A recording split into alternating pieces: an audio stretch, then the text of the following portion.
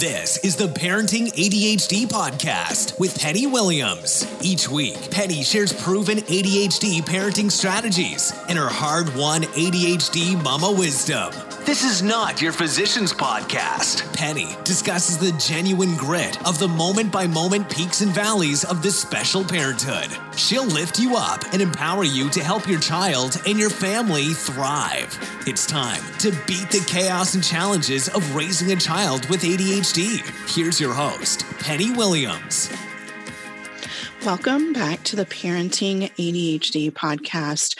I'm excited in this episode to be talking to Anna Joannis, the filmmaker of Wrestling Ghosts.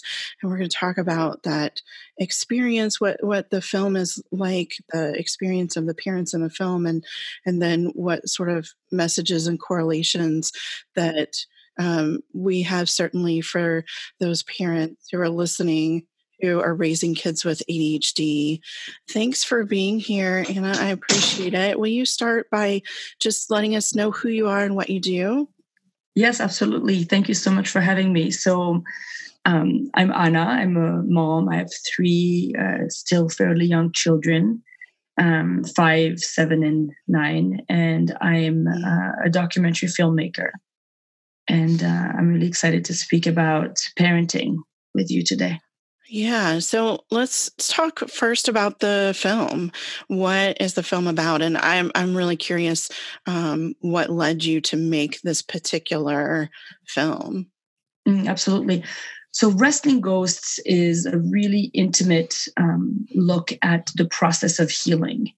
It shows, I followed a young mother for over 5 years. And during that time, she knew that she had yearning about how she wanted to parent, and she wasn't able to feel the connection and the joy in her parenting that she really wanted to experience, both for herself, but also for the sake of her children. Yeah. And so she kind of embarks on this really, on this internal journey to figure out, what's preventing me from being the mom I want to be.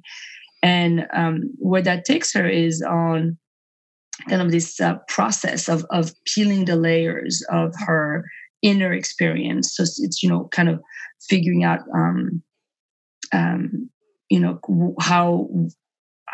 what is her relationship with her children and where does it come from? And then kind of look at her past. And eventually the movie becomes really about how our childhood can have such a deep impact on our brain and bodies that we can be stuck. We can feel stuck and be stuck quite literally. And then, we look at the process. It looks at the process of how do we get unstuck? How do we start healing these wounds from our pasts so that we can show up in our lives today? So often we feel that we have every year we make the same commitment. I'm gonna be healthy in my eating. I'm gonna stop smoking. I'm going to spend more time with friends. I'm gonna focus on my relationship. I'm gonna quit this job because it's not a good job for me and find a new one. And then we don't do these things. And so, or I'm gonna try to focus on my relationships or whatever it is. We make these commitments and then we have a hard time sticking to them. And often it's because it's something from our past that's really preventing us from acting on these desires. So that's what the movie is about. And sorry, go ahead. No, I was just going to say, I think that we really don't recognize how much the way we grow up, what our experiences are as children affects the adult that we are, the parent that we are. And I think for things that happen, like to your main character in the film, those seem to be obvious things with maybe a traumatic experience in childhood, but just in general, everything that we go through really shapes who we are as adults. Absolutely. And it's what's interesting is that I think we know that to a certain extent. We're like, oh, of course, I'm all messed up because of, my childhood, but we think of it as a psychological thing. We don't understand that actually on a really physical level, on a biological level, on a neurological level, our bodies were changed, and that these impact are really are not just psychological. And I say just really in quote marks, but we tend to dismiss the psychological. And the truth is that the impact of our childhood is very much a physical impact, and that the ways that we're stuck is a very physical way. And I want to add to that we often recognize very specific kind of trauma in childhood. We all have a very specific image of what trauma looks like in childhood. And Kim in the movie, she's had some of these very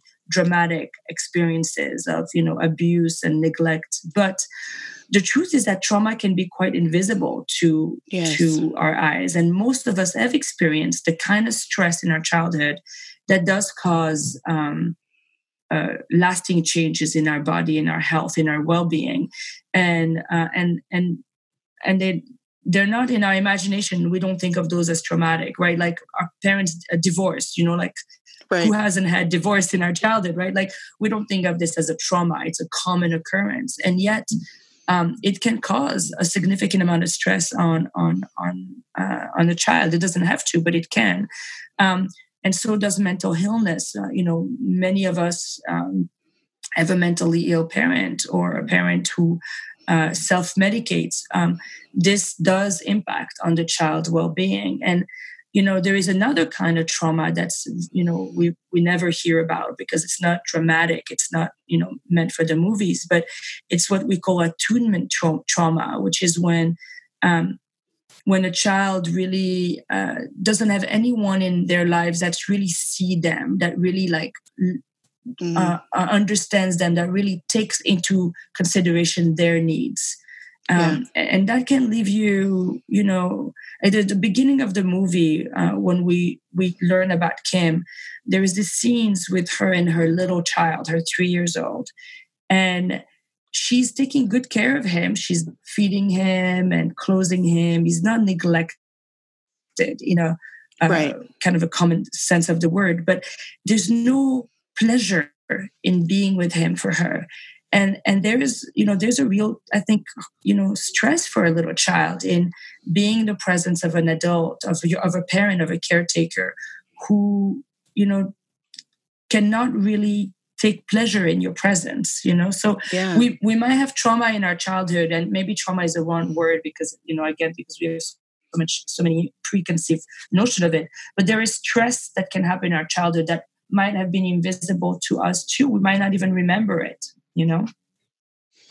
Yeah. And I think, we don't have to have these traumatic experiences to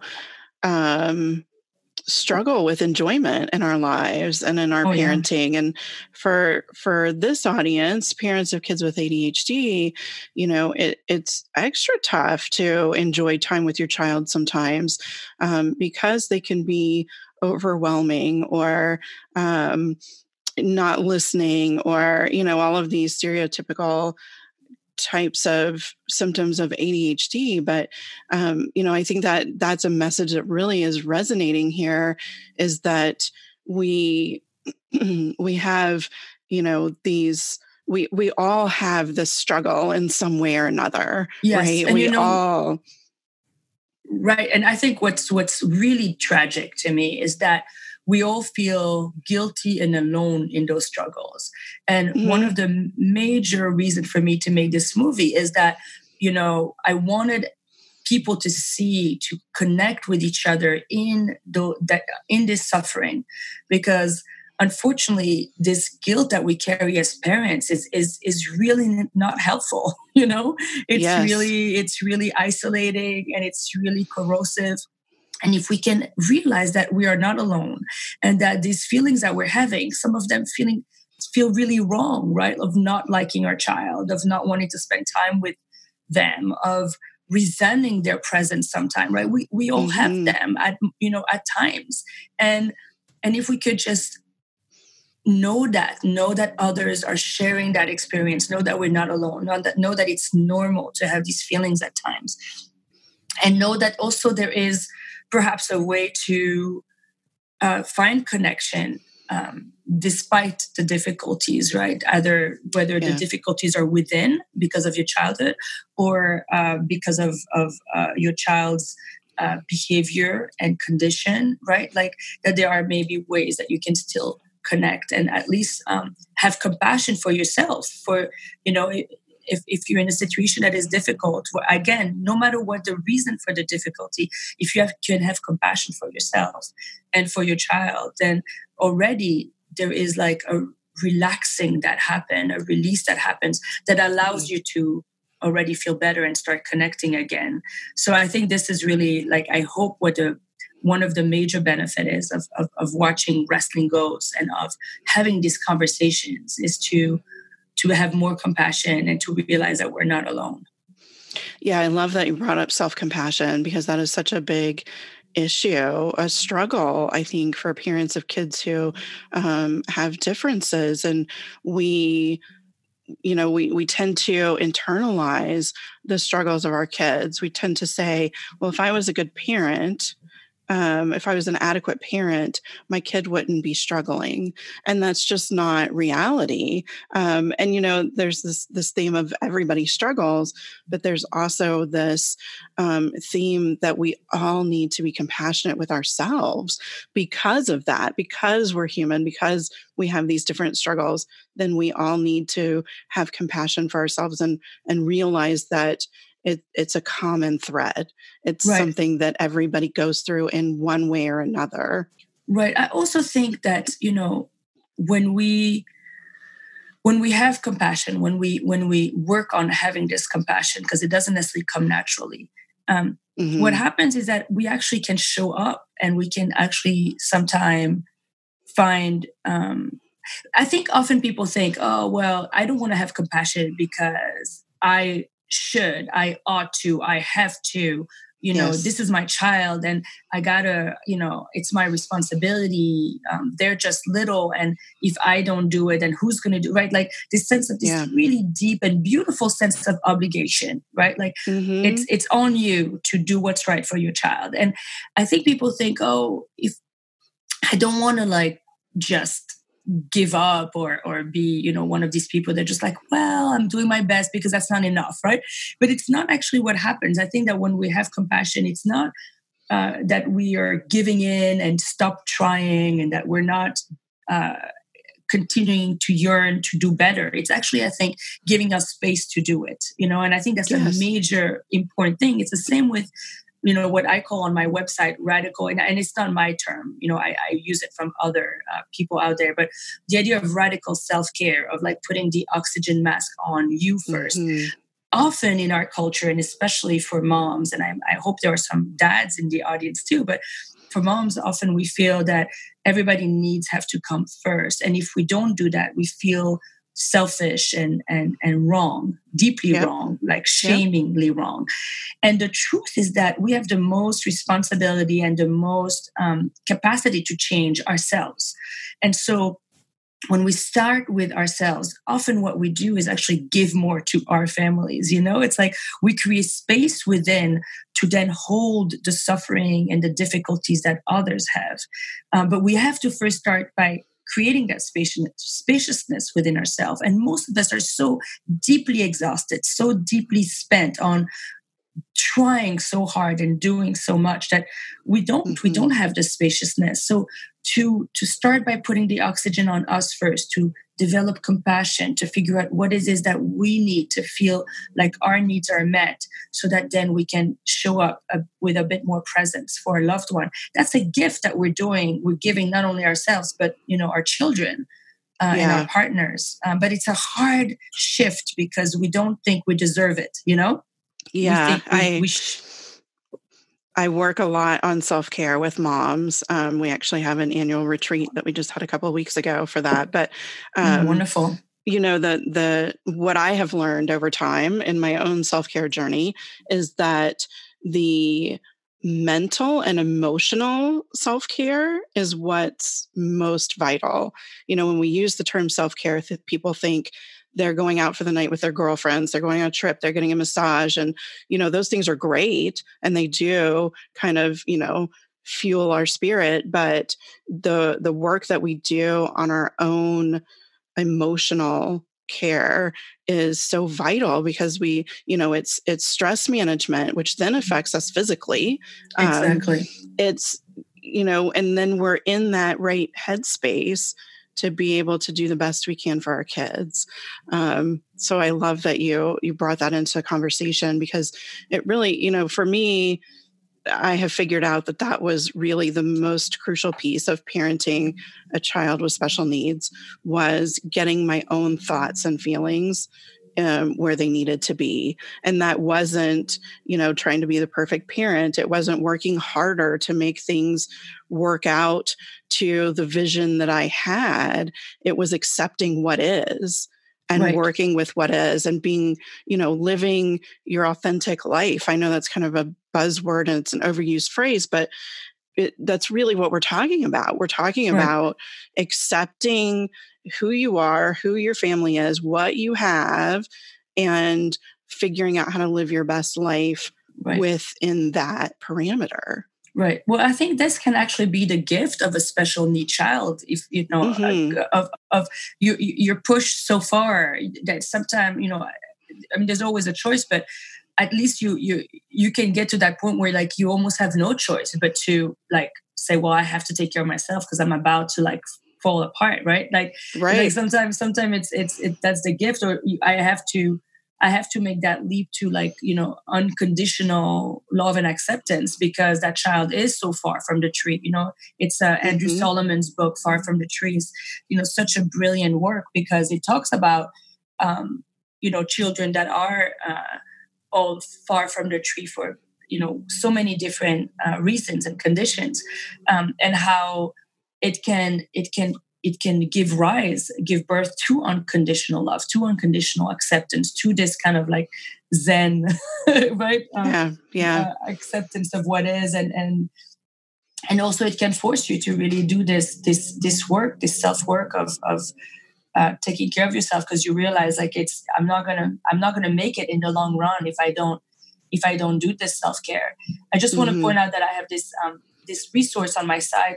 Right now it's called the Healing Program, which I don't think is the best name for it, because it's just an informational kind of slideshow with a bunch of slides about what is childhood trauma. So what does it do to your body, so that people can really understand how their childhood might have impacted their health and well-being. And then most of the slides are really about, this concept of radical self-care. So what does it look like? Because, again, I think it's fascinating, but also kind of crazy that, I'm 45 almost. And, until recently, I had never, and nobody ever taught me any of this, right? I never heard of it. I mean, of course you hear about self-care all the time, right? Like you said, but really understand this concept, really understand the responsibility I have towards myself, and the ways that I can truly soothe my nervous system and care for, like you said, for my emotional life and for my deep well-being. I don't think these concepts are mainstream at all, and I think that's kind of crazy, And so I go through just really an overview of the different pathways to caring for yourself, and reminding people they don't have to do it all, right? Because we all tend to think, oh, that means I have to do all these changes. It's no, you don't. You can choose one or two. You can try different things, but it's just to have an overview and to understand what it looks like, what it's about, and why you do it. I think diet and nutrition is a very good example. Or even exercise. Most of us feel, oh, I should exercise, so it's another obligation, and we think of it in terms of to look good, for the health of our heart, because of keeping diabetism out of the way, right? Things like that. But actually, exercise or movement is one of the way that you can really soothe your nervous system. You can really lower your stress levels, and you can feel more available to others. It's like this deep emotional care. And when you think of it that way, I think it's much easier to do than when you think of it as like this obligation so that you can stay thinner and, right. Help your heart in some abstract, not so abstract, but like, in it's not very motivational for me at least. But when I think of it as like this deep, deep self-care that I'm, and I come back from a hike and I'm in a better mood, and that's going to influence everyone around me. Exactly. Anyways. Yeah. And it's so powerful. I mean, it really is so powerful. And like you said, we're not taught that these things are important starting out. It took me many years after my son's diagnosis and struggling to realize that my well-being and this whole body sort of wellness was super crucial to the parent that I am, to, the adult that my kids are going to become. Everything that I do for myself is then reflected in them. That's part of what parenting is. And I want to stress more this idea that you're talking about with the neuroscience, how stress impacts the physiology of our brains. Because that's important in this concept of self-care. But I think it's also important in parenting to really recognize that, the interactions that we have with our kids are affecting their brains, to put this on the next generation now, to say in the way that we are raising our kids, this is also really important. And the kids that we're talking about with ADHD and maybe autism, their brains are already different. They're already differently wired. And so there's even greater impact, I think. There's some people in the ADHD and autism community who talk about that experience living with those conditions as being like trauma in the body. The body and the brain reacts and changes in the same ways living with ADHD or autism as it does as it's impacted in other sorts of trauma, the more stereotypical trauma that we think about. Right. Well, I think what's it's really, really hard line to walk, but it's on the one hand, there's enough guilt, and you certainly don't need any more shoulds in our lives. And on the other hand, you have a child whose condition creates even more urgency to do the work. And you kind of want to like allow that, right? You want that experience to push you to do this work, because it is a great opportunity if you choose to look at it that way, right? Like your child is a little bit like a canary in a landmine, right? What's the expression? Canary in a coal mine, I think. Yeah, something like that, right?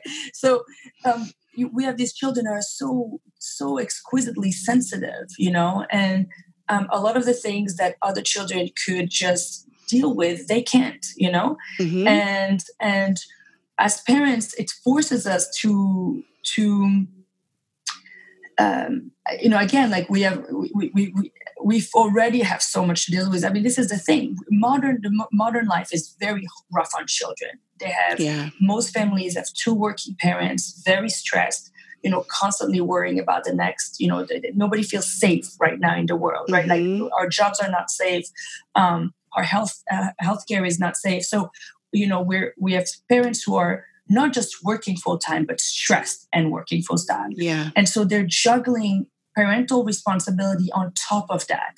And often we're doing it in isolation because we don't have family around, right? We don't have a parent stepping in to do the childcare when the child is sick, so we can continue working full time. So instead, we are really stretched so incredibly thin.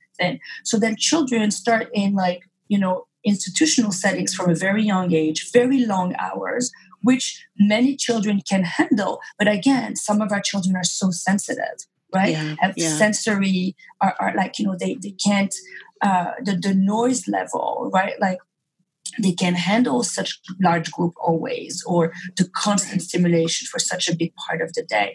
But we can't necessarily adapt our lives to their needs, right? So Right. again, we and as time goes on, maybe we start, and there's very little outdoors time, there's very little nature time, all of these things that are proven now to soothe our own nervous system and certainly the children's nervous system, right?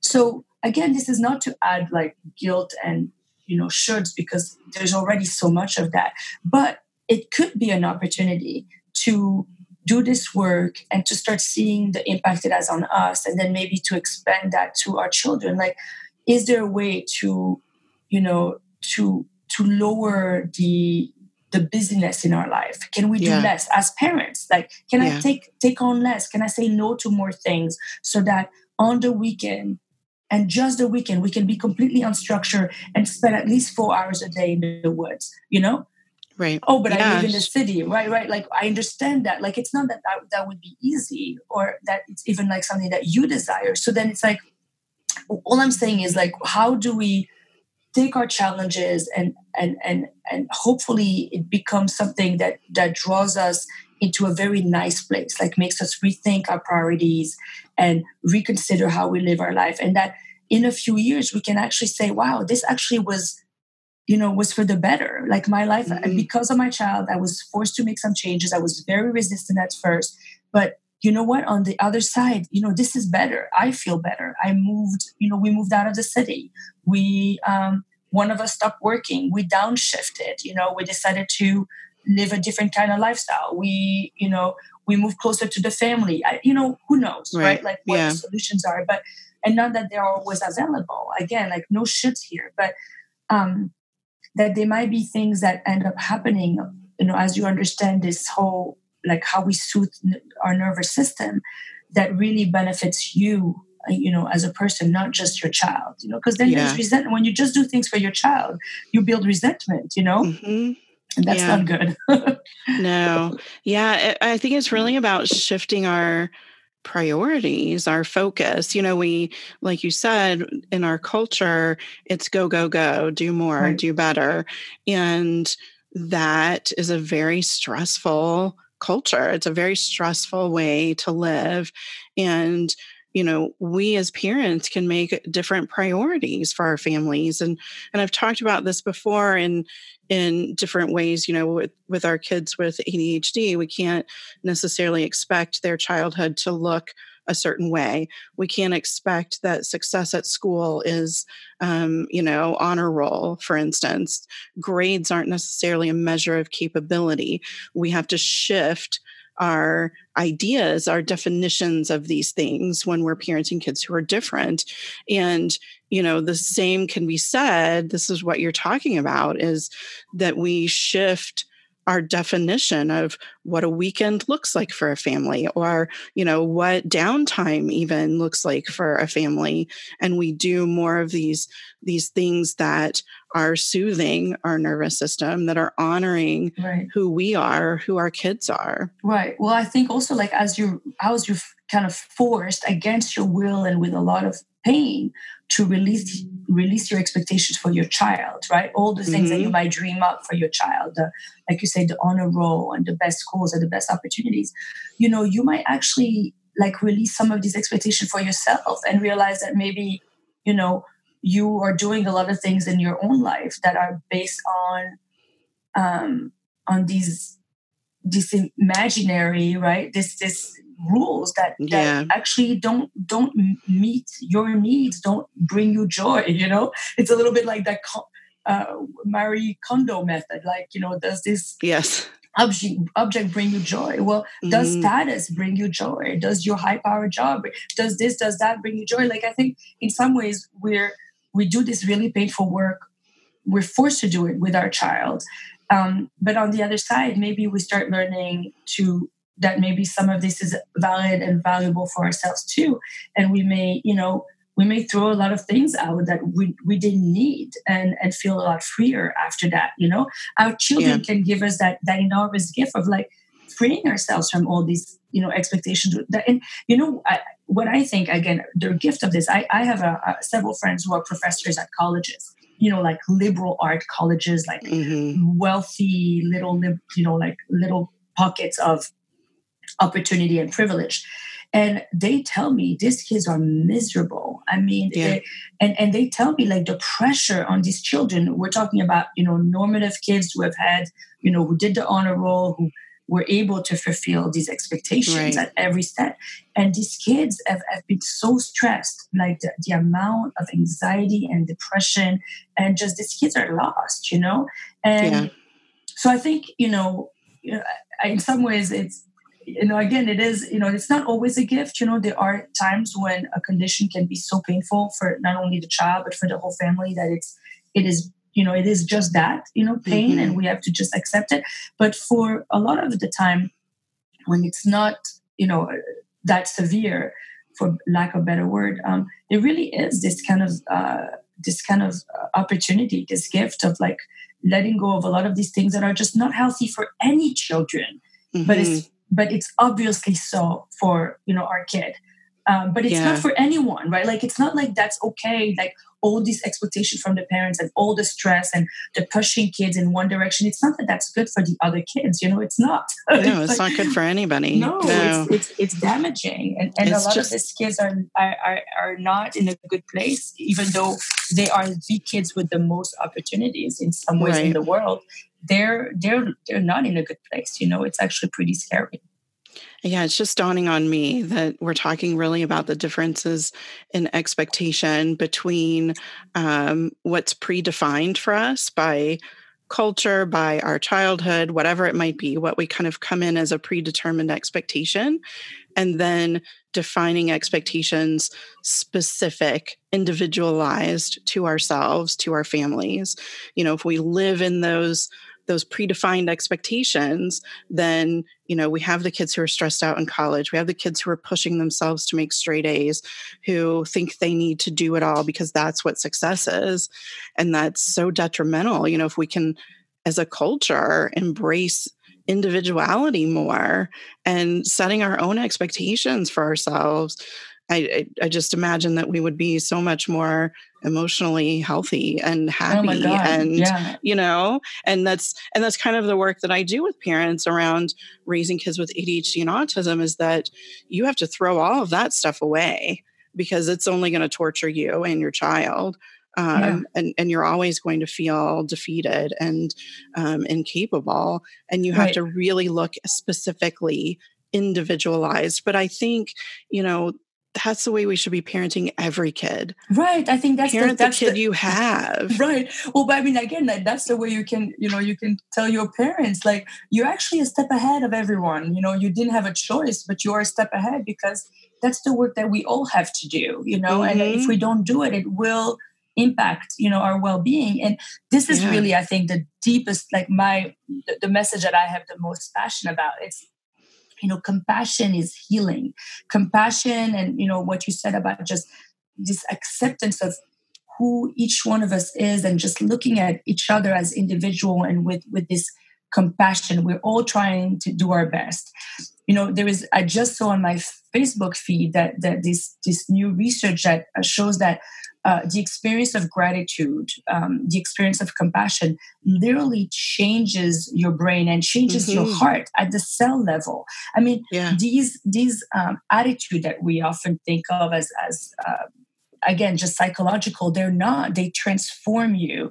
And, when you work on having, it's a practice. It's not just, I'm going to be more compassionate. Like or I'm going to have more gratitude, or I'm going to look at, my child and others as, for who they are and not just my expectations of them. It's very hard work to do these things. It's very simple theoretically, but like the actual practice of it is very hard. But there are practices, there are exercises that you can do that grows compassion, that grows gratitude, that grows acceptance. And when you do them, the amazing thing is that you will improve your health. You will have less autoimmune diseases, less pain, like headaches, back pain. You will have a longer life and you will have a happier life. We all want to be happier, or we all are struggling and suffering. All of us. And to know that when you do this work for your child, that you're actually getting brownie points in your own, well-being. Hey, that's pretty good stuff. Like you can build your own happiness level over time by doing this work that was started by your child. It's kind of a cool concept. I think it's a kind of an amazing thing to realize, because I'm such a more empathetic and compassionate person than I think I would be if I had two neurotypical kids. My son's challenges has changed me in remarkable ways, not necessarily negative or painful ways. We've certainly gone through a lot of that. But they tend to make us better people. Yeah. They show us, the other things that are so much more important, like the compassion, the empathy, and individuality. And I think, your film illustrates so well this journey that a parent can take, that and the ways that it impacts both the parent, but also the whole family, the kids, the joy that is possible. Absolutely. Yeah. Fantastic. So people can stream, they can watch the film online, correct? Yes, you can watch it at home. And everything is explained on my website. It's wrestlingghosts.com. So yes. And I will link it up on the show notes as well, great, for everybody. And we'll provide a link to that slideshow that you were talking about as well. And anything else that we've discussed. Yeah, you can watch at home. And I always encourage people to get, to either be with their partners or a couple friends, so that you can have a conversation after it. It's a really cathartic movie. There's a lot that happens, and it opens up a lot of things in your heart and in your memory, and a lot of questions arise. And it's also a really wonderful documentary to do in community. And on the website, there is a link for if you know people who work at clinics or at universities, schools. A lot of school districts are showing it because they're trying to become trauma informed, which is really about developing a culture of care in our schools, so that each child, no matter their differences, can be dealt with compassion. So school districts are now using my movie to start this conversation with teachers and other staff members. Support groups too. Yes, or parents, support groups, right. Just who are getting together. Yeah, exactly. So if there is a desire to do something more public, there is a link. You can contact me through the link, and I'll help you organize screenings or get licenses for your schools and, parent, teacher, etc. Yeah. Thank you. Yeah, such a gift. I'm so glad that you did this work. I know it was a long process, and I'm sure it was a very emotional process to make this film as well. Because it's such an emotional topic and an emotional film, but I appreciate you sharing it and sharing all these insights that you've come to by doing that work, by making, it's amazing just the things that we do in life in general. You're a filmmaker, but here it is, I'm sure transforming you and your parenting as well, and transforming so many others. So amazing. I appreciate it again. For everybody listening, you can go to parentingadhdandautism.com/059 for episode 59. And like I said, all of the links will be there in the show notes. I encourage everyone to watch the film and to engage in the other material that's on wrestlingghosts.com, because it does help you to start that conversation, to start to do this work on yourself.